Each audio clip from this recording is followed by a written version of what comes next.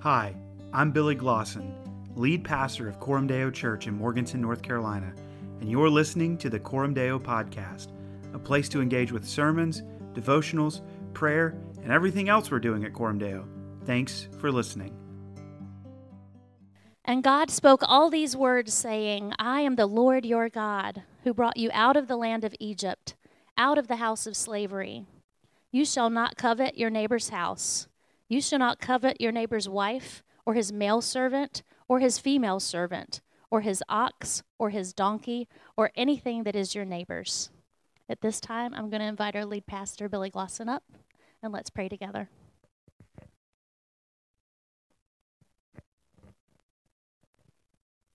Heavenly Father, we thank you for this chance to worship together, Lord. We thank you for another beautiful day to hear from you. Right now, Lord, I pray for Billy as he brings the word that you have prepared for him. I pray that you give him strength and boldness and that his message is clear. And Lord, I just thank you for the time that he's put in to prepare this. And I thank you for the way that you've met him this week. Lord, for those of us sitting in the sanctuary, I pray that you would just move any distractions and that we would receive this word with a joyful and accepting and expectant heart. Lord, we love you, and we thank you for how you love us. In Jesus' name, amen. Amen. Well, you may be seated. So this is like day 6 of me sounding like this, so sorry in advance. But as we tell my toddler, you get what you get and you don't throw a fit. So there we go. So today we are coming to the end of our 10-word series. We've been walking through the 10 commandments, looking at these 10 words given from God to his people. And my hope is that as we come to the end of this series, these commands, that you have been challenged to grow. Right? That you've been challenged to see the ways in which God cares for you. Again, the hope is that we don't see these as just legislation from a grumpy old man in the sky, but rather these are loving commands from a good Father who cares for us. And we remember that God had delivered Israel from slavery in Egypt, and he'd brought them out to freedom, and now he's showing them the path of life. And so today we come to the final word, the 10th word, do not covet. Now, everyone currently is up in arms because of all of the new advancements in technology, things like ChatGPT and Bard from Google. Man, people are even talking to me about using this to kind of help with a sermon. I'm like, I don't think anyone wants that, right? It's kind of interesting and weird. You've got these chat bots that you can dialogue with. They can answer questions. It's pretty incredible what they can do. But does anyone remember the OG AI? I'm talking about Furby. Yeah, you remember Furby? No, just me? All right, listen, when I was 10 years old, this was it, man. Like, that's all I wanted, right? I remember, like, the commercial for this, and it was like, it learns to talk. And I was like, it does? I need it. Like, I wanted it so bad. I thought this idea of a creature that, like, I could raise and teach to talk. Now I'm doing this, and I'm seeing, like, it wasn't that. The point is, I thought it was so cool. And I remember seeing the commercials. I remember kids like sneaking them into school and like pulling them out of their backpack and being like, check it out. Like it was going to stay hidden when it starts like going in the book bag. It didn't work. But I wanted one. No. I needed one, right? Turns out when I got it, it was just this kind of annoying sort of stuffed thing. It was like this like plastic skeleton with like a thin sheet of fur on it. And it didn't actually learn at all. It just over time did the same thing that everybody else's Furby did. It said like a couple words. But when I looked back this week and thought about this idea of coveting, this is one of my first memories of coveting. And how silly is that, right? I wanted that Furby more than anything. Like, I still drive by the Taco Bell over near Rural King, and I think to myself, I remember like when I got my Furby and like opened it in that Taco Bell because I couldn't wait to take it home. How silly is that, right? I wanted that more than anything, and I'd do anything to get it. And sadly, I don't think I've fully grown out of this. I think it's still a problem. I see things, I want them, I need them. How about you? Do you wrestle with misplaced or inordinate desire? Today, here's what I want us to see. Here's the big idea. We're called to replace coveting with contentment. Coveting with contentment. So let's do a contentment checkup. You see, covetousness is this sort of respectable sin. It's kind of the one that we can hide pretty well. It's not obvious to others when we're coveting. So let me ask you a couple questions. If someone gave you $20,000 today, it's not a massive, incredible, and unbelievable sum of money, but it's a lot of money. What would you buy? Right? What if onlys most often float through your mind? For example, if only I was fill in the blank. If only I had. If only they fill in the blank. When do you notice your own struggle with contentment? Friends, coveting is fantasizing for a life other than the one that we have been given. When you think of your ideal life, what kind of life is it? We're going to break down each of these commandments, these 10 words, in the same way. We're going to ask 4 questions. What does this command reveal about God? Right? What does this command reveal about us? How does it point us to Jesus? And how does it show us the path of life? So let's start first with, what does this command reveal about God? Well, what kind of God would command his people not to covet? Well, 2 things that we're going to see as we go through the scriptures together this morning. The first is, God is more concerned with our hearts than our external behaviors. I'll say that again. God's more concerned with your heart than your external behavior. Now, that it doesn't mean that God does not care about behaviors, right? We've been going through the commands. We know that he does. But our heart, friends, it drives actions every single time. A couple passages of scripture for us. Isaiah 29, verse 13 says this, "And the Lord said, because this people draw near with their mouth and honor me with their lips, while their hearts are far from me, and their fear of me is a commandment taught by men." So here's the thing. We can have hearts that, while we're doing all the right actions and motives, can be far from the Lord. The next thing we see in Luke 6:45, Jesus speaking says, "The good person out of the good treasure of his heart produces good, and the evil person out of the evil treasure produces evil. For out of the abundance of the heart his mouth speaks." A glass can only spill what it contains, right? So if I fill a glass with sewage and I bump the glass, guess what's coming out? Similarly, if your heart is full of wickedness and evil, when the circumstances of life bump you, what overflows from your heart is evil. Next, Jesus speaking about our treasure, he says in Matthew 6:21, "For where your treasure is, there your heart will be also." Isn't that interesting? Right? That our hearts can be far, though our actions can say a different thing. The overflow, what comes out of our mouth when our kids are frustrating, when our spouse gets on our nerves, when our roommate parks in the wrong spot again, like all those things, the things that could come out of us, speak to what's here. And then the thing that we chase, the thing that we want, the thing that we desire, the thing that we treasure, tells us where our heart is. Now, here's the thing that's interesting about coveting. All of the other commands, we talked about how they have horizontal and vertical implications, right, to God and to others. But this one is really unique because lying, right, that has an external face. You're lying about or to someone. Murder, that's pretty external, right? Adultery, external. Stealing, so forth and so on. But this 10th word, it's internal, right? Coveting is internal. No one can tell if you're coveting, right? No one knew when I was driving by Walmart that I was looking at it going, Furby. No one knew that, right? But me. No one can tell. It's a state of mind. Actually, rather, it's a state of your heart. So what is coveting? Well, the simplest definition is it's an inordinate desire or desiring what belongs to another. This is why the command says your neighbor's house, your neighbor's wife, servant, animal, or anything else. It's not just their home, but their household. Right? We see this all the time. Maybe you covet someone else's relationship. Man, I wish my marriage was like that. You covet someone else's wealth. Must be nice to have a car that, actually starts. You covet their possessions. Like, man, that's a really cool phone. It could be anything.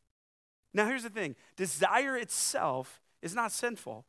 God gives us desire. He gives us ambition. Those can be really, really good things. The problem is misplaced desire. Now, all of this falls under that first idea that God is more concerned with our hearts than our external behaviors. The second thing we see about God in this command is that God is a gracious provider. God is a gracious provider. See, God wants us to trust him, to see the sufficiency of his provision in our lives. Here's what coveting says. It says, God, what you've provided, it's just not enough. I need more, or I need better. I mean, we all know this, right? The most well-known psalm, the Lord is my shepherd, I shall not want. Job 38:41. Who provides for the raven its prey when its young ones cry to God for help and wonder about for lack of food? That hit me this week. My wife has been really getting into bird watching. I was like, are you 90? Like, what are we doing here? But she's like really wanting to get it. She went and got books from the library again. I was like, what is happening? We have phones. Like, we could just, anyway, the point is, the library's great. No one at me, all right? Here's the thing. I love this verse because no one looks at a raven and is like, how beautiful. What a lovely bird, you know? Ravens are these kind of like scroungy blackbirds, and God cares for them. Jesus takes this idea and carries it on and says, look at all of the birds of the air. They neither sow nor reap or store in barns, and yet your heavenly Father feeds them. Are you not worth more than they? God cares for us, friends. He does. He provides for us. And we often forget his provision. We do. We forget his care.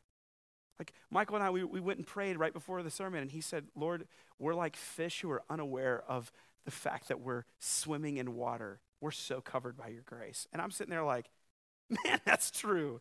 Like, I'm so unaware. We forget about God's provision and care. Here's what we do that's even worse. We attribute it to the works of our hands. We say, look at what I have done. Look at what I have built. Look at what I have earned. Romans 8:32. I didn't know Michael was going to read this earlier. Just works out that way.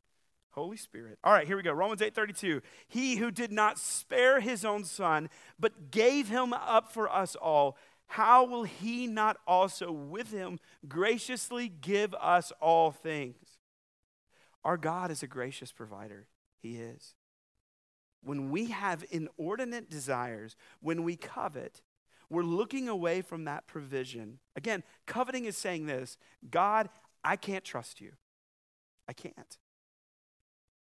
But friends, God is concerned with our hearts. And he wants to care for us because he's a gracious provider. And so then the lens turns from the Lord to us. And we see second, what does this command reveal about us? What does this command reveal about us? What kind of people need to be commanded not to covet?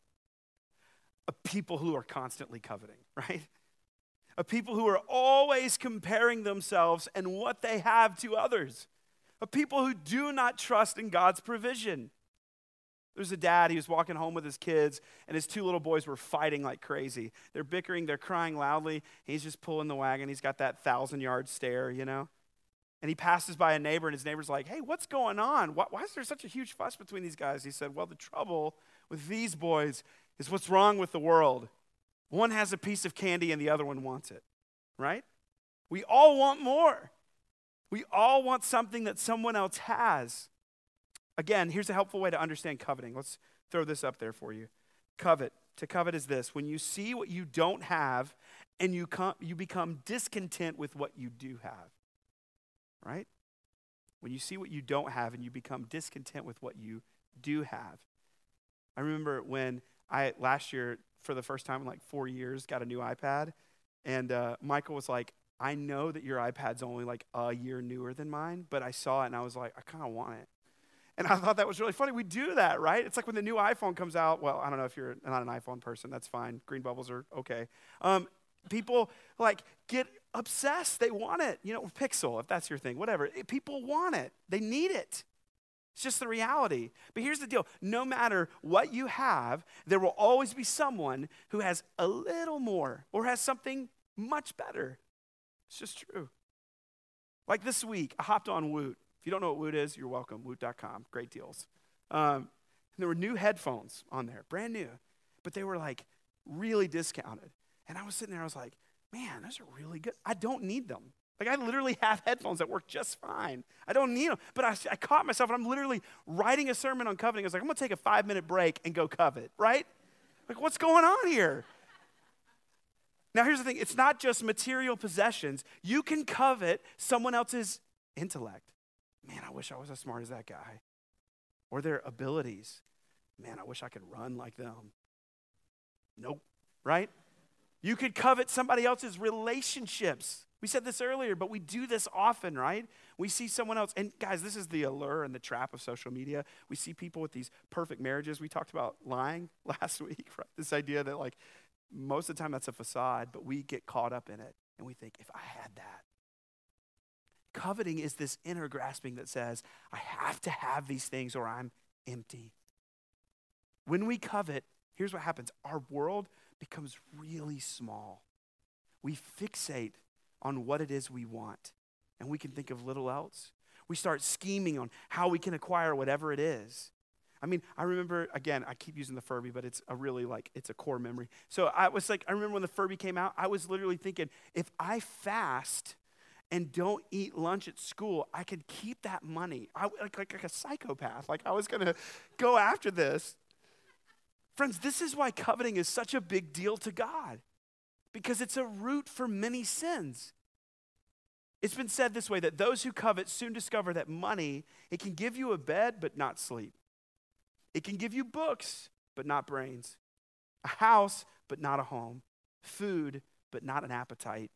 Amusements but not friends. Coveting promises what it cannot deliver.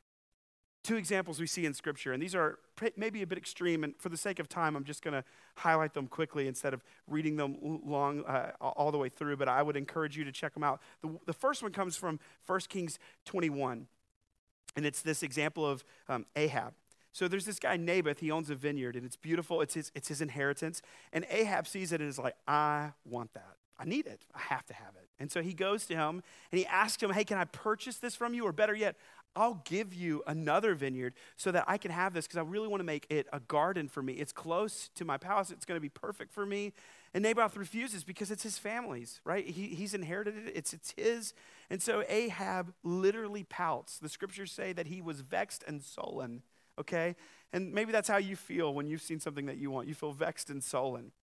And so he goes to his wife, Jezebel. And here's the thing. If you're thinking of baby names, probably not a good one there, right? Jezebel, not good. So she tells him, hey, why are you crying? Like, what's wrong with you? You're the king.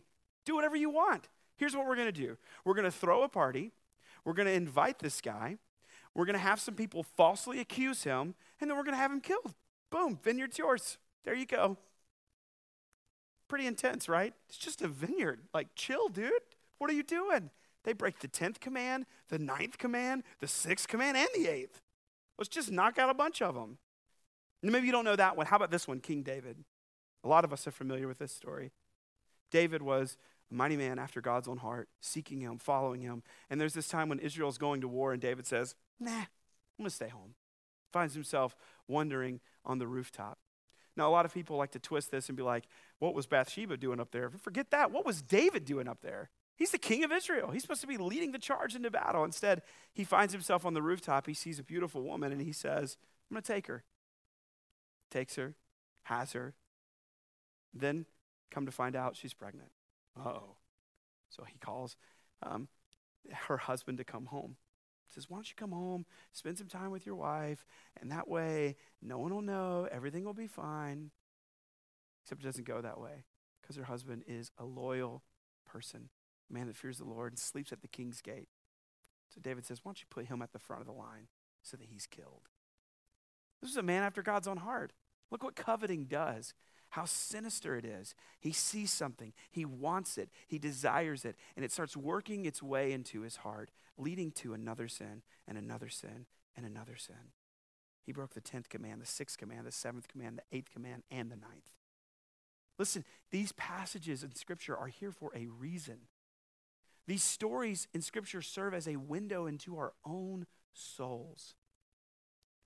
See, Corndale, we're just the same. Desire and behavior go together. Right? It's been said that if you have something you can't live without, you don't own it. It owns you. There is no limit to what the heart can do when desire is misplaced. I love what the Puritan Thomas Manton says. He says this, beware of the beginnings of covetousness, for you know not where it will end. Scripture shows us that coveting, it's not just dysfunctional desire. It actually goes deeper than that. This is what Paul says in Colossians 3, verse 5. He says, put to death, therefore, what is earthly in you, sexual immorality, impurity, passion, evil desires, and covetousness, which is idolatry. Friends, covetousness, wanting something, yearning for it, longing for it, it's idolatry. And that makes sense, right? When we covet, we're saying, I cannot be satisfied without this. I cannot have joy.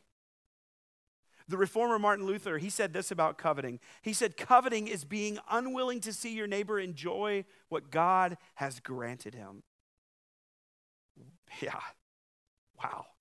See, this is when you don't believe your neighbor deserves what they've received. Right? When they park that brand new car and you're like, man, they have that car? They don't even know how to use their money, do they? Right? They got that new job. He got that promotion. That guy's a fool. Oh, she got pregnant again, just like that. Just sneezed and got pregnant. We can't even have kids. See, friends, coveting touches places of great pain and vulnerability in us, doesn't it? A question we have to ask is, where do I have trouble celebrating God's provision for others? Where do I have trouble celebrating God's provision for others? Friends, coveting, I'm not just painting a picture here to like say, well, that's the Bible times, now we're different. No, coveting can lead us to very, very dangerous places. There's a short story called The Window by G.W. Target. It tells of two seriously ill men who occupied the same hospital room. The man by the window was propped up for an hour each day to drain fluid from his lungs. The other man spent his entire time on his back. The two men, they would enjoy each other's company. They would talk for hours about all kinds of different subjects. And during the hour that one man sat up in his bed, he would describe all of the things that he saw to his bedridden roommate. Each day, he would give great detail to the activities that were going on outside. He would describe the park with its lovely lake and its grand old trees. He would talk about children playing and lovers walking through the park outside their window. And one day, he even talked about a beautiful parade that went by. And even though this other man was laying on his back, he couldn't hear the music. He could see it all in his mind because his roommate would give such exquisite detail. But after a while, it started to seem really unfair. I mean, he enjoyed listening to his friend describe the sights, but he wanted to see it. He craved the view. His desire for the bed by the window, it became all he could think about. It kept him awake at night. And then in the darkness of one sleepless night, his roommate began to cough. He was choking on the fluid in his lungs, and he was desperately groping for the button to call for help. But his covetous roommate sees it, could push his own button to summon a nurse, but instead, he just watched him die. The following morning, the nurse discovered the man's death, and standard procedures carried out. They removed the body. And the surviving man said, hey, can I switch beds so that I can be by the window? At last, he was going to have what he deserved. And so he's moved, and painfully, slowly, he begins to prop himself up to take a look at the park. And to his surprise, the window looked out at a blank wall. Friends, fulfillment in life is never achieved with the venom of covetousness. The sin of covetousness, it's a grasping for what others have. It's like fishing with poisonous bait. You may reel something in, but it's going to come with a bitter taste that always lingers behind. Friends, covetousness, it affects all of us. And it leads us to ask this: how does this command point us to Jesus?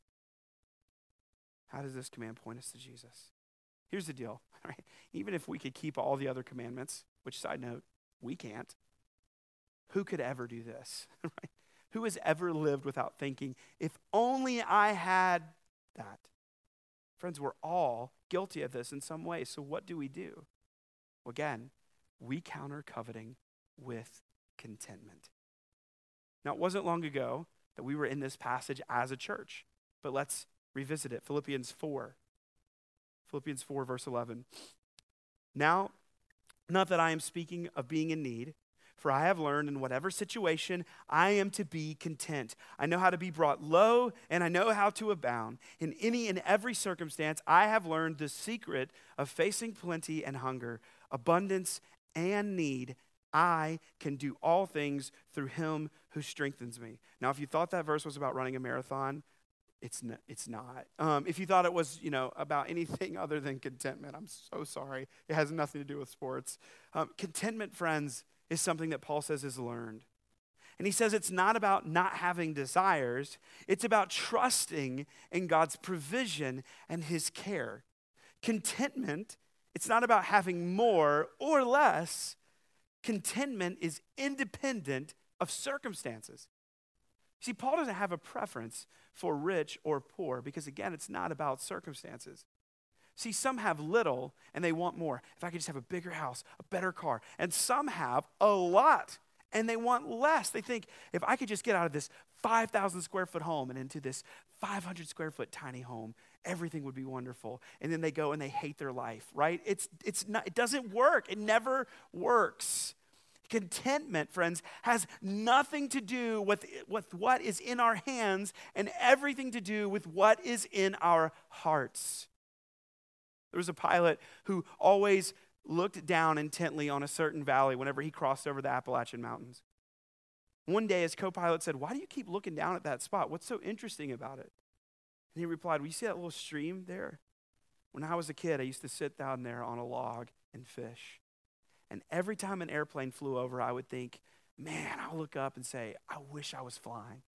And now I look down and I wish I was fishing." Contentment, friends, it seems so elusive, doesn't it? But Paul says he's learned the secret. He can do all things through him who strengthens him. Here's the deal. Until you and I confess that we are incapable of contentment, we will be incapable of contentment. As long as you look to yourself and just say, be content, guess what? Doesn't work. We have to start by saying, I do not have it in me to be content apart from Jesus Christ. Consider Jesus. Jesus had everything, lived in divine community in the Trinity, Father, Son, Holy Spirit. And he gave it all up and became nothing so that we could have a restored relationship with God. Friends, Jesus was tempted in every way and remained without sin. The enemy took him up and said, all of this could be yours. Just covet, Jesus. But Jesus was always content, always satisfied. Jesus was nailed to the cross for all the times I've looked at God and said, this isn't enough. For all the times I've compared myself to others and wanted what they had. For all the times I've schemed to get more. For all the idols I've looked to and clung to instead of clinging to Jesus. In my place, condemned, he stood. Jesus takes on all of our misplaced desire. And he offers us forgiveness. He says, your heart and your desires can be changed. Contentment, it's to be full, it's to be satiated. It's Paul talking about a soul satisfaction. Theologian Michael Horton says it this way. He says, it's not poverty or wealth that leads us to contentment and trust in the Lord, but the confidence that if God provides so richly for our salvation by choosing, redeeming, calling, adopting, and justifying us, and by sending his Spirit to cause us to grow up into Christ's likeness, then surely we can count on him for the less essential matters of daily existence. It's the ability to say, God, you are enough, despite my circumstances, despite the struggles that I'm going through. Listen, I know when I preach a sermon on coveting, some of you are in dire situations. God sees you, he knows you, and he says, what I have for you is more than enough, no matter what circumstances you are facing. If you want to compare your woes to someone on your own time, go to 2 Corinthians 11 and read about the Apostle Paul and what he endured. And he never started shaking his fist up at the sky saying, where are you? Instead, he said, teach me contentment. It's learned. It's learned. A.W. Tozer says this. He says, contentment with earthly goods is the mark of a saint, but contentment with our spiritual state, it's a mark of inward blindness. The secret of contentment, friends, is often that we are content in the wrong thing. Many of us are content with the fact that probably haven't read scripture in a long time. We're content with the fact that don't really live and exist in community, don't really allow people to speak in my life. As long as I kind of believe the right things, vote a certain way, do a certain thing, I'm okay with that. And we find that we're so discontent with the rest of our lives. But if we flip it, and we're content with our circumstances, with what we have, but we want more of God. I want more of interacting with his people and searching the scriptures. I want more of who he is and what he's done. Tim Keller says it this way. He says, the secret of contentment is not for people who nibble around the edges and live in the suburbs of faith. It's only for those who will go downtown. We should want and yearn for more of him and watch how he satisfies our soul. Last point. Fourth, what does this command reveal about the path of life? What does this reveal about the path of life? I know this has been heavy, so let's talk about the positive side of this commandment. See, the positive side of this commandment is learning to live with a sense of God's impending goodness. His impending goodness. Psalm 31. Psalm 31. You all heard it. I need water. Oh, how abundant is your goodness, which you have stored up for those who fear you and worked for those who take refuge in you in the sight of the children of mankind. Coram Deo, when we see God as a loving Father who provides for us, we should be filled with gratitude. When we see Jesus, his perfection, that he lived without any sin, taking our sins upon himself, being judged for every time that we have been distrustful of the Father and compared ourselves to others, if we take our eyes off of us and we look to him and his resurrection power, we no longer see that which we long for. Instead, we see that we are forgiven. We are free. The Holy Spirit comes to dwell within us and to give us new desires. And when that happens, we're able to experience the kind of contentment that Paul speaks of in Philippians 4. I love that Paul says, I've learned contentment. Friends, this is not like you hear one sermon, you apply it, and you get over it. This is a lifelong journey of trusting in the gospel. It is. It becomes a place where we're able to rejoice with those who rejoice because we're not comparing ourselves with them. We see obeying the 10th commandment. It's really obeying the first, isn't it? We have no other gods before him. If we're totally absorbed in God, if we love him with everything we have all the time, then there's no room for coveting. There's no room for comparing. There's no room for being dissatisfied with what we have or don't have. If I love God enough to be content in all things, then the lifestyle of not coveting flows out of that. So, Coram Deo, let me ask this question. What are you striving after? What is it? What truly matters? The sheer amount of time that we waste and give to other things is mind-boggling. There's a new study that came out that says the average person loses a month of their life every year doing absolutely nothing, right? 26 days a year go to wasted time. Oh, the seduction of meaningless things. Would God eradicate this illusion of covetousness, of having more of things that don't matter? And would our hearts yearn for the living God?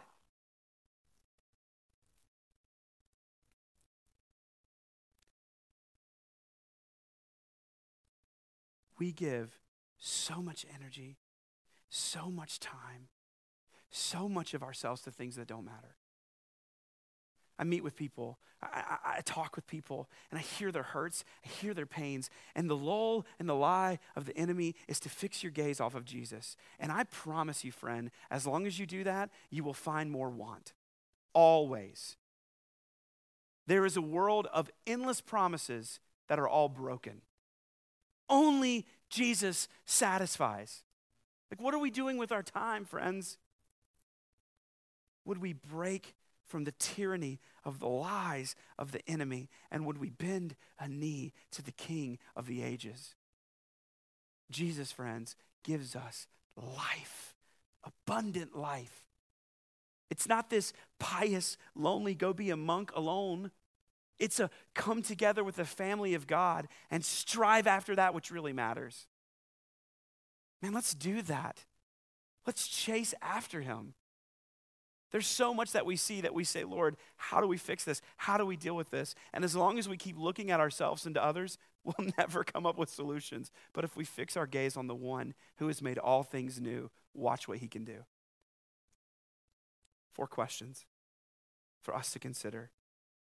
First, what keeps me from being content for what God has provided in my life? What keeps me from being content for what God has provided in my life? Second, where do I struggle to celebrate God's provision to others? Where do I struggle to celebrate God's provision to others? Third, how can embracing Jesus' life, death, and resurrection free me to be content with what God provides? Fourth, is there any specific area where I need to begin today walking in obedience to the 10th commandment? I'll put all 4 up on the screen for you guys so that you can take a picture if you want. People have asked for that. I'll do it on the last one for you. Friends, we need Jesus. Let's pray. Heavenly Father, we come before you today. We acknowledge, Lord, that we look to things that are less. We think that we can somehow, Lord, be satisfied by things that have no ability to satisfy us. The things that we give so much time and energy to eventually just become nothing. Technology becomes obsolete. Clothing becomes too small. Houses get old, worn down and broken. Cars don't start. Kids grow up. Our bodies fail. But we look to you, and you are the God who never fails. You are the God who pursues us relentlessly in Christ. And you call us to fix our gaze on you, the holy God, the infinite one. To chase after you and to see the ways, Lord, that you are worthy, that you alone satisfy. So God, replace our coveting with contentment. Thank you, Lord. We pray all of this with confidence in King Jesus' name. Amen. Thanks again for listening to the Coram Deo podcast. You can find us on Spotify, Apple Podcasts, SoundCloud, or our website, coramdeonc.com. You can follow us on Facebook and Instagram for a bigger picture inside the life of the church. Grace and peace be with you in the name of the Lord Jesus Christ.